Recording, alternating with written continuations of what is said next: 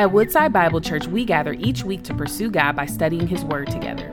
God created us for community, and with community comes conflict.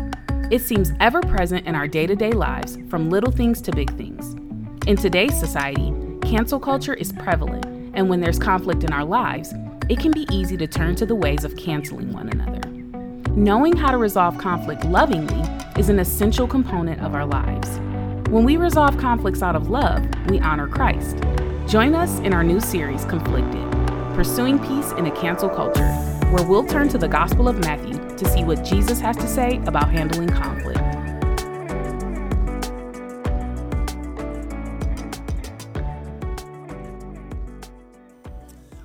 Part of my ministry is the chapels for the Detroit Tigers, and I always like to give a little update when I go out to speak. We had a wonderful year, a number of younger players who are believers, and had one player and his girlfriend both come to faith in Christ toward the end of the season. And it was so cool. The player was in our Bible study that we would do every couple of weeks.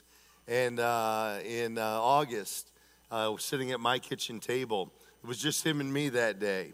And through the course of our study, here's what he said. He said, so where does Jesus fit into all this? It was a great question. And so I had the chance to just explain the gospel fully to him. And there at the kitchen table, he prayed to receive Christ. And then he said, hey, I need you to come talk with my girlfriend about this. So about a month later at a coffee shop in Royal Oak, the three of us sat down.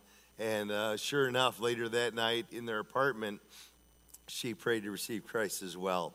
So God's doing some neat things. I appreciate your prayers. We do an annual outreach at the ballpark called Home Plate. And this coming year, it'll be June 22nd. You come to a game early, players come out and share their faith. So I appreciate your prayers for us in those things.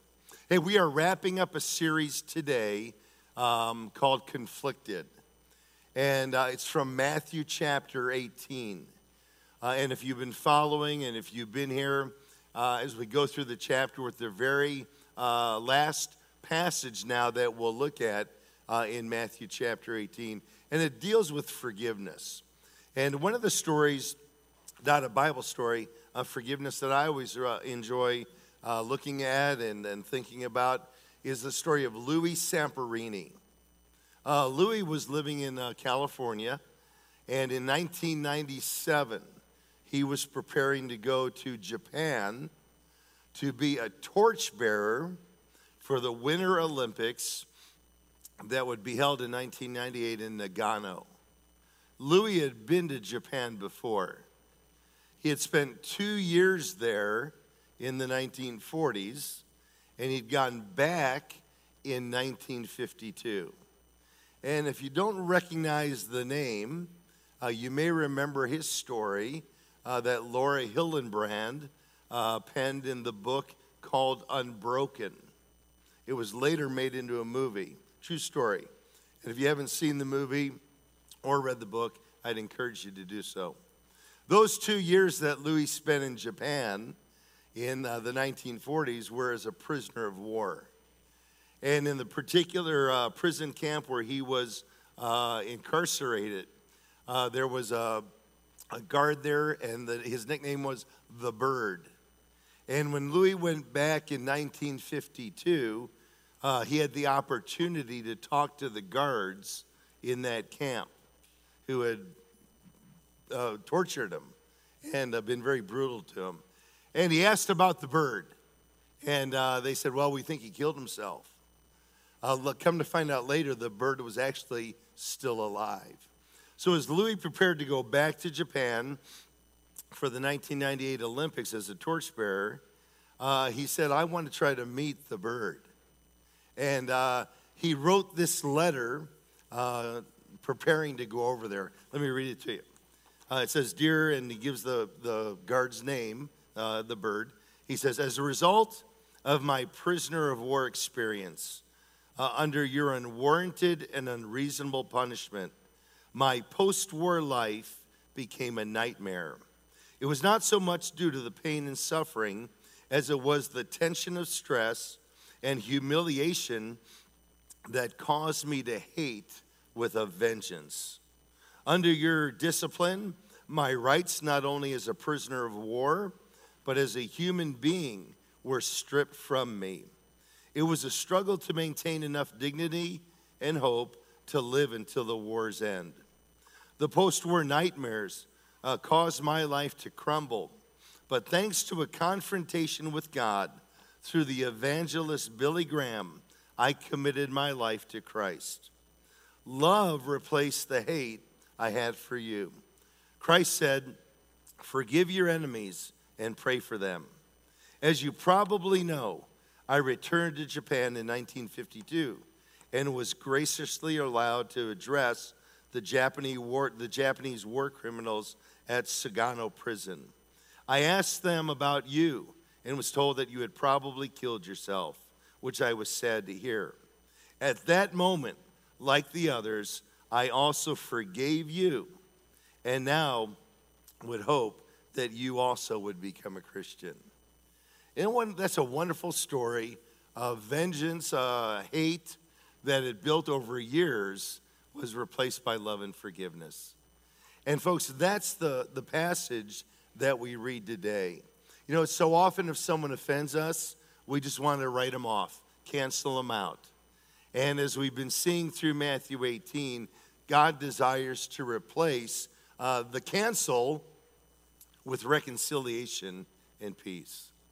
And so as we come now to Matthew chapter 18, let's look at the setting. It's Matthew chapter 18, verse 21 and 22.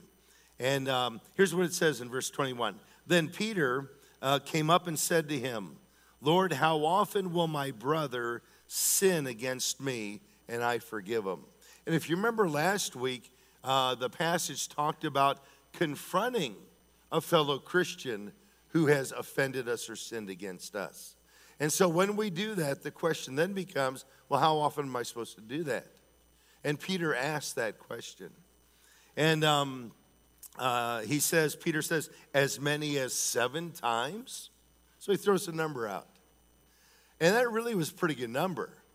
The Jewish rabbis, based on some verses in the book of Amos, chapter 1 and into chapter 2, they taught that you should forgive 3 times. And after 4th time, all bets were off. Okay? And so if that's what the rabbis were teaching, here Peter's saying, well, how about 7 times? Double it plus 1. And then Jesus said to him, I do not say to you 7 times, but 77 times. He goes to a bigger number. Now, some Bibles have 70 times 7, which would be 490. And there's a little translation difference between Hebrew and Greek that create a little uncertainty. No big deal, because it wasn't an exact number that Jesus was trying to get to. He was trying to say it's unlimited. You ought to and I ought to be willing to forgive people on an unlimited basis.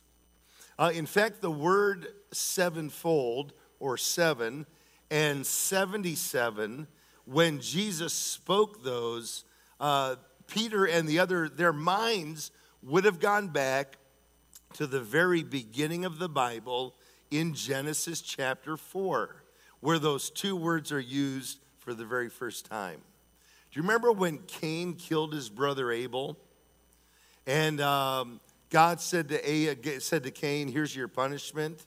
And Cain said, it's more than I can bear. Someone's going to kill me.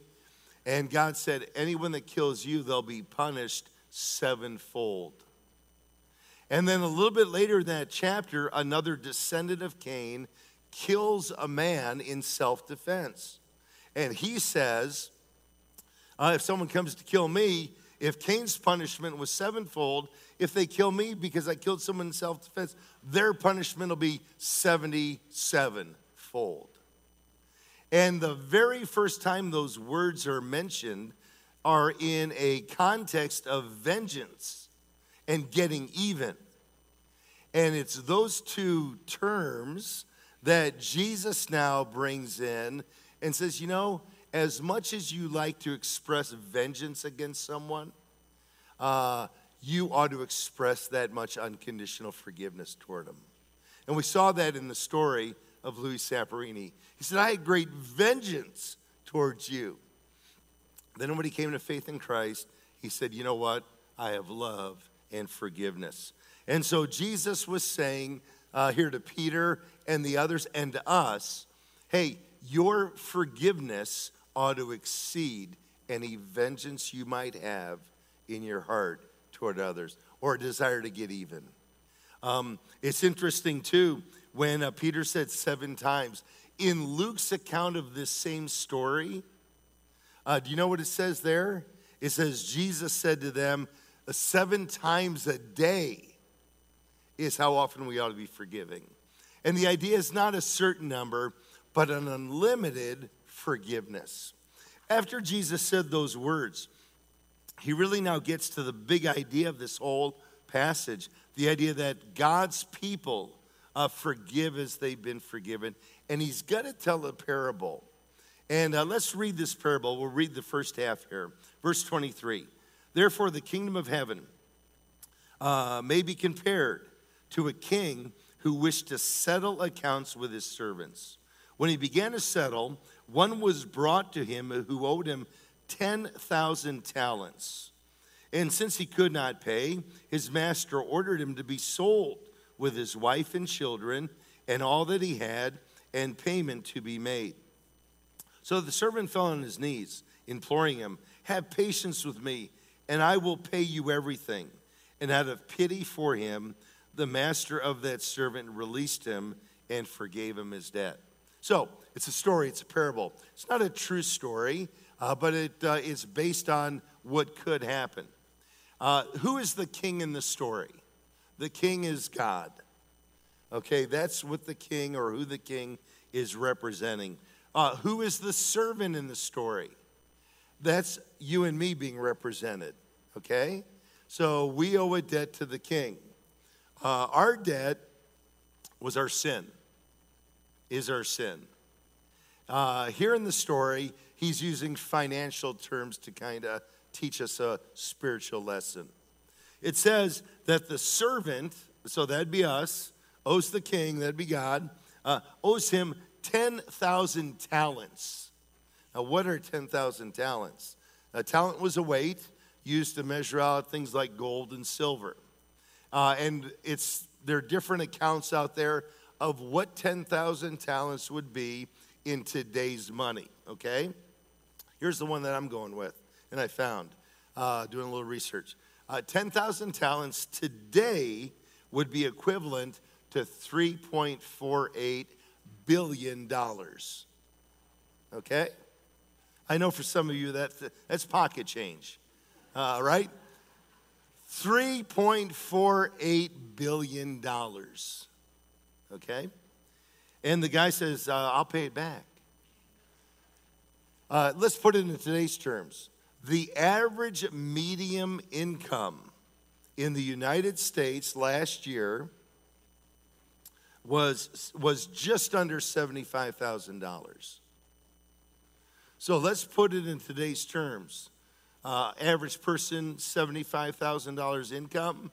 In this story, owes $3.48 billion. Do you know how long it would take to pay that back if you took the entire $75,000 every year and applied it to the $3.48 billion without interest?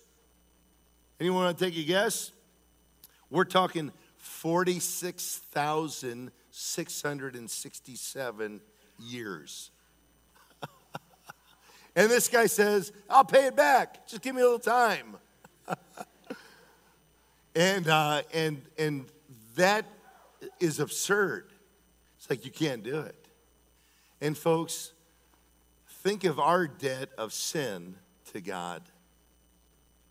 A lot of people go through life, I can take care of that. I'll just work a little harder, give a little more money. I'll be nicer to people. I'll work for the charity.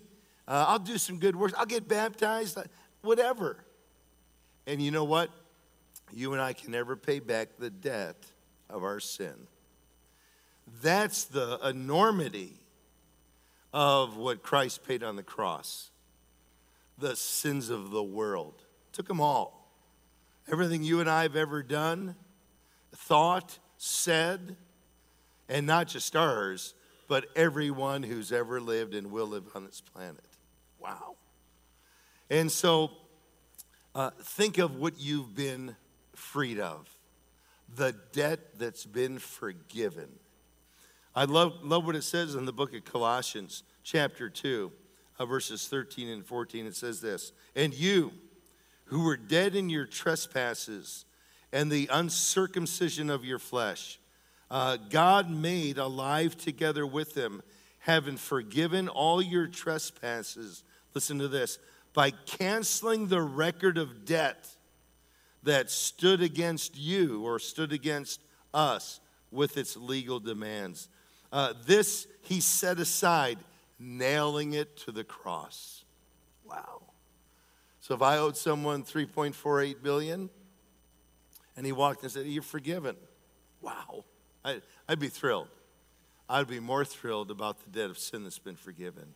And so should you. Amen? It's been forgiven. It's been erased. It was nailed to the cross. So that's the first half of this story. And that's why we ought to be so motivated to want to forgive people, is because how much we've been forgiven. Now let's pick up the second half of this parable. "But when the same servant," so this guy who'd just been forgiven $3.5 billion, I'm putting it into today's terms, "he found one of his fellow servants." So this guy who'd just been forgiven comes across somebody else who owes him some money. Who owed him 100 denarii. Okay? So I'll get to tell you what 100 denarii is in just a moment. "And seizing him, he began to choke him, saying, 'Pay what you owe.' So his fellow servant fell down and pleaded with him, 'Have patience with me, and I will pay you.' He refused and went and put him in prison until he should pay the debt.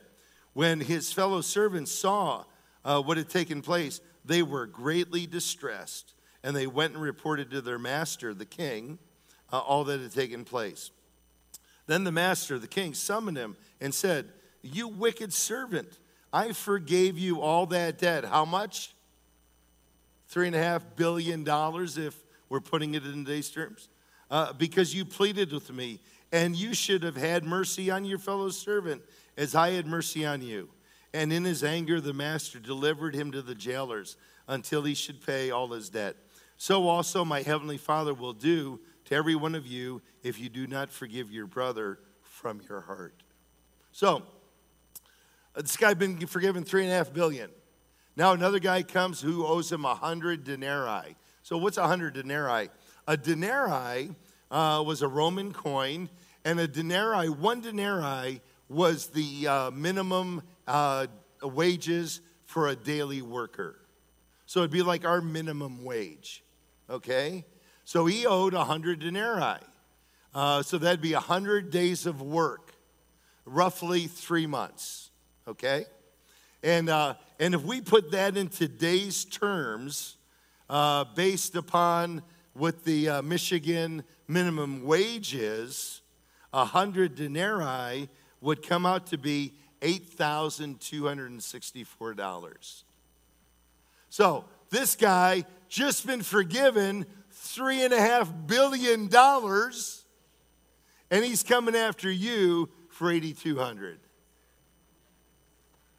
And God's not happy with that. You've been forgiven so much, and you won't forgive others. Wow. So that's the story of this parable. Now, a parable, the word parable means this. It means to cast or set alongside of. So you and I are challenged to take this parable and put it alongside of our lives and compare what we do and don't do. That's the idea of a parable. It's a spiritual lesson that's based upon earthly or human circumstances. Parables usually use no proper names or names of proper places. And sometimes a parable may include hyperbole. So, the parable we just read, 3.5 billion, 8,200, is that just hyperbole? Maybe, but maybe not. There are some who think that there's an element in this parable that when we understand it gives greater significance even toward it. And it's this, that the person who was the king's servant, how in the world does he owe $3.5 billion? There's indications in the passage that he probably was a tax collector. He's called a king's servant. He's collecting money for the king. What do we call people in our country who collect money for the government? Keep it clean. Keep it clean. We call it the IRS. Okay? So here's how it worked back then. The Roman government said to the lands they occupied, you're going to pay us taxes. And they didn't want to have to go and do it all themselves, so they actually would kind of franchise out parts of the land. If you remember the story of Zacchaeus, how many remember Zacchaeus? He was a tax collector, but it doesn't say he was just a tax collector. He was a chief tax collector. So a guy like Zacchaeus would bid to the Roman government. Let's say we'll use modern day examples. Let's say he would come to the king and say, hey, I'll take care of the city of Warren, and I'll take care of the city of Sterling Heights. And I'll gather $10,000 per household to bring to you in taxes. And if he was the highest bidder, and the king or whoever's doing the hiring liked him, he got it. Okay, that's your area. You've made a commitment to bring so much in. And go do it. And so that tax collector, that chief tax collector, would then go out and hire guys. Okay, you take care of the south end of Warren. And if you remember in the Bible, there's another tax collector mentioned. Who's that? Matthew, Levi the tax collector. It doesn't say that he was a chief tax collector. He's just a tax collector. So he would work under a guy like Zacchaeus. And so he would go do, so a chief tax collector would oversee a little region, let's say Warren, Sterling Heights, and then he'd hire guys underneath him to do all the different parts of the cities and the neighborhoods, and they would bring money to him. And so now when you talk about some of the numbers we're talking about, I don't know what the budgets of Warren or Sterling Heights are, but I know the way government spends money, $3.5 billion is not that much, right? And but that's the tax being collected. So here's what happened in that parable.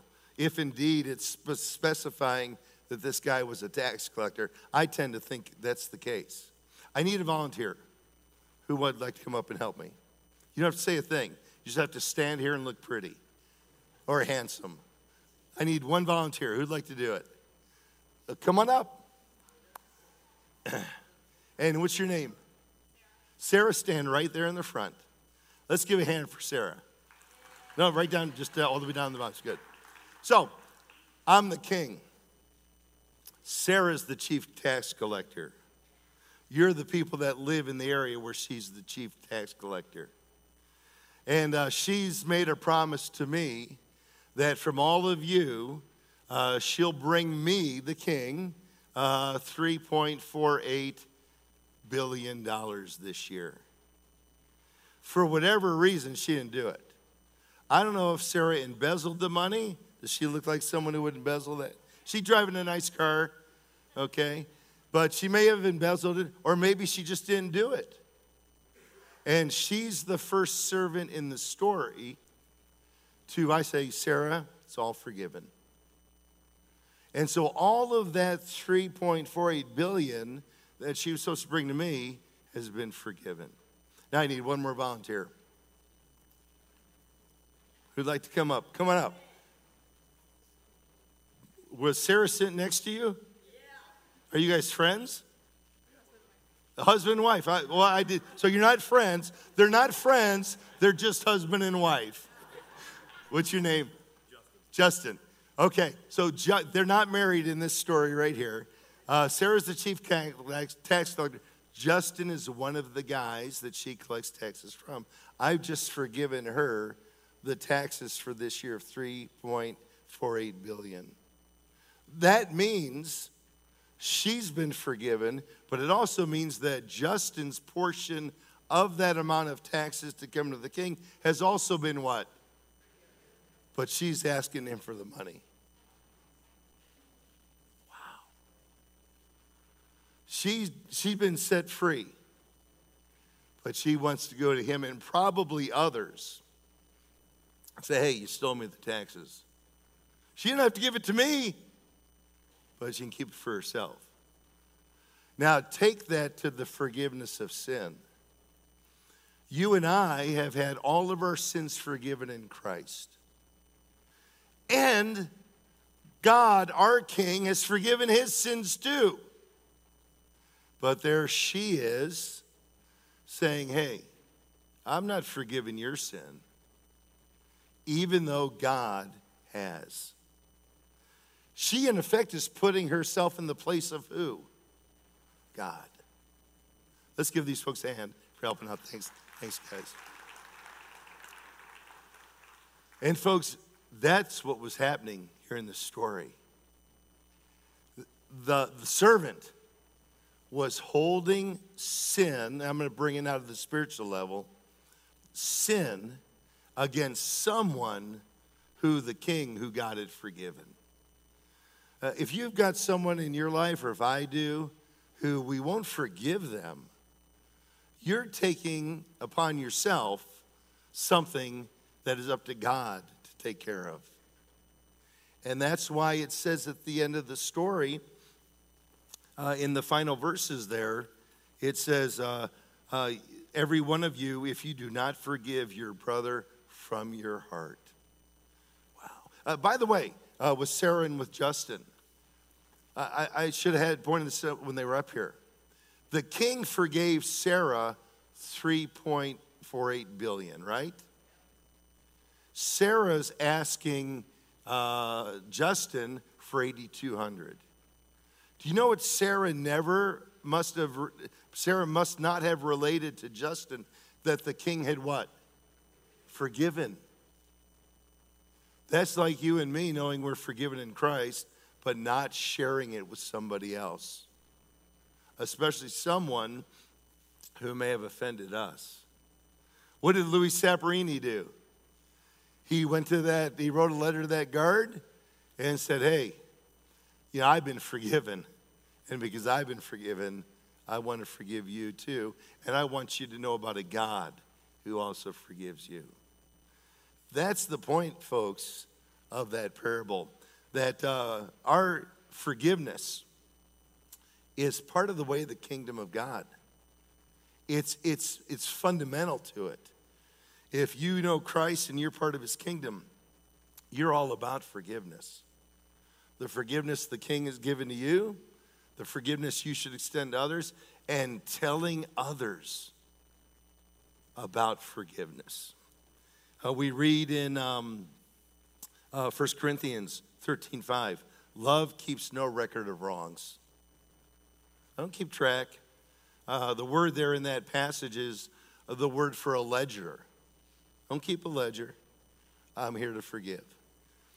John chapter 19, verse 30, when Christ was on the cross, one of the things he said was, it is finished. The Greek word there was telestai, and it means this. It was used for prisoners in a prison back in those times. When someone was put in prison, they would take a piece of paper or parchment, write their crime and write their sentence on it, and nail it to the door of that person's prison cell. So if you had robbed, let's say, the department store, and you had to serve 2 years, and reimbursed for $5,000, they would write that out on a piece of paper, stick it on the door of your cell. After you had served your time, they would take that paper down, you were being released, they would write on it the words for "it is finished" and give it to you. And there were you, I paid my debt. And that's what Christ said on the cross. I've paid the debt of everyone who's ever sinned. And we are to take that and then express that to others as well. I want to wrap up with a video clip. It's very short, but it's two stars in the world of sports, and they're talking. The first person is a running back for the New York Giants named Saquon Barkley. And he's talking about having been offended or hurt by somebody. And the person he's talking to is the retired boxer, Mike Tyson. Okay? So let's watch this. Cut ties up. The devil wins. The devil wins. So you're saying the devil wins because someone did me wrong and I cut ties with that person. I act like I never met that person. Yeah, so I gotta be the bigger person. Because he changed you. Okay. So he's your master because he controls your emotions. He's not your enemy, he's your master. Because you're not who you used to be now. He stole that away from you. Sorry, we had a little technical issue there with the music. But did you read the words? The devil wins when you don't forgive others. And why? Because he's changed you. When we refuse to forgive, we've been changed in a way that is not good and not healthy and not like Christ. When we refuse to forgive someone else, it's not that person who's in prison. We're imprisoning ourselves. And so Jesus ended that parable by saying, forgive from your heart. And so where's your heart at today? First and foremost, I hope you know your sins have been forgiven through what Christ did on the cross. All you need to do is receive that by faith. And if that's true for you and true for me, then from our heart ought to flow forgiveness toward others. If there's someone in your life, maybe from a long time ago, maybe currently, where your forgiveness has not been there, I hope God will change your heart to be like Christ who forgave us. Father, thanks so much for a needed topic that is talked about here in this passage. And I pray, Father, you would search our hearts right now. Search mine. Is there anyone to whom we're withholding forgiveness? Is there someone who we're not telling about the forgiveness found in Christ? God, I pray you would change our hearts to the way you want us to be. And that's a people who live a life of forgiving others. We pray and ask these things in Jesus' name. Amen. Thank you for joining us as we study God's Word together. We would love to hear how God is moving in your heart and get you connected into the Woodside Bible Church family. Head to woodsidebible.org/connect to introduce yourself today.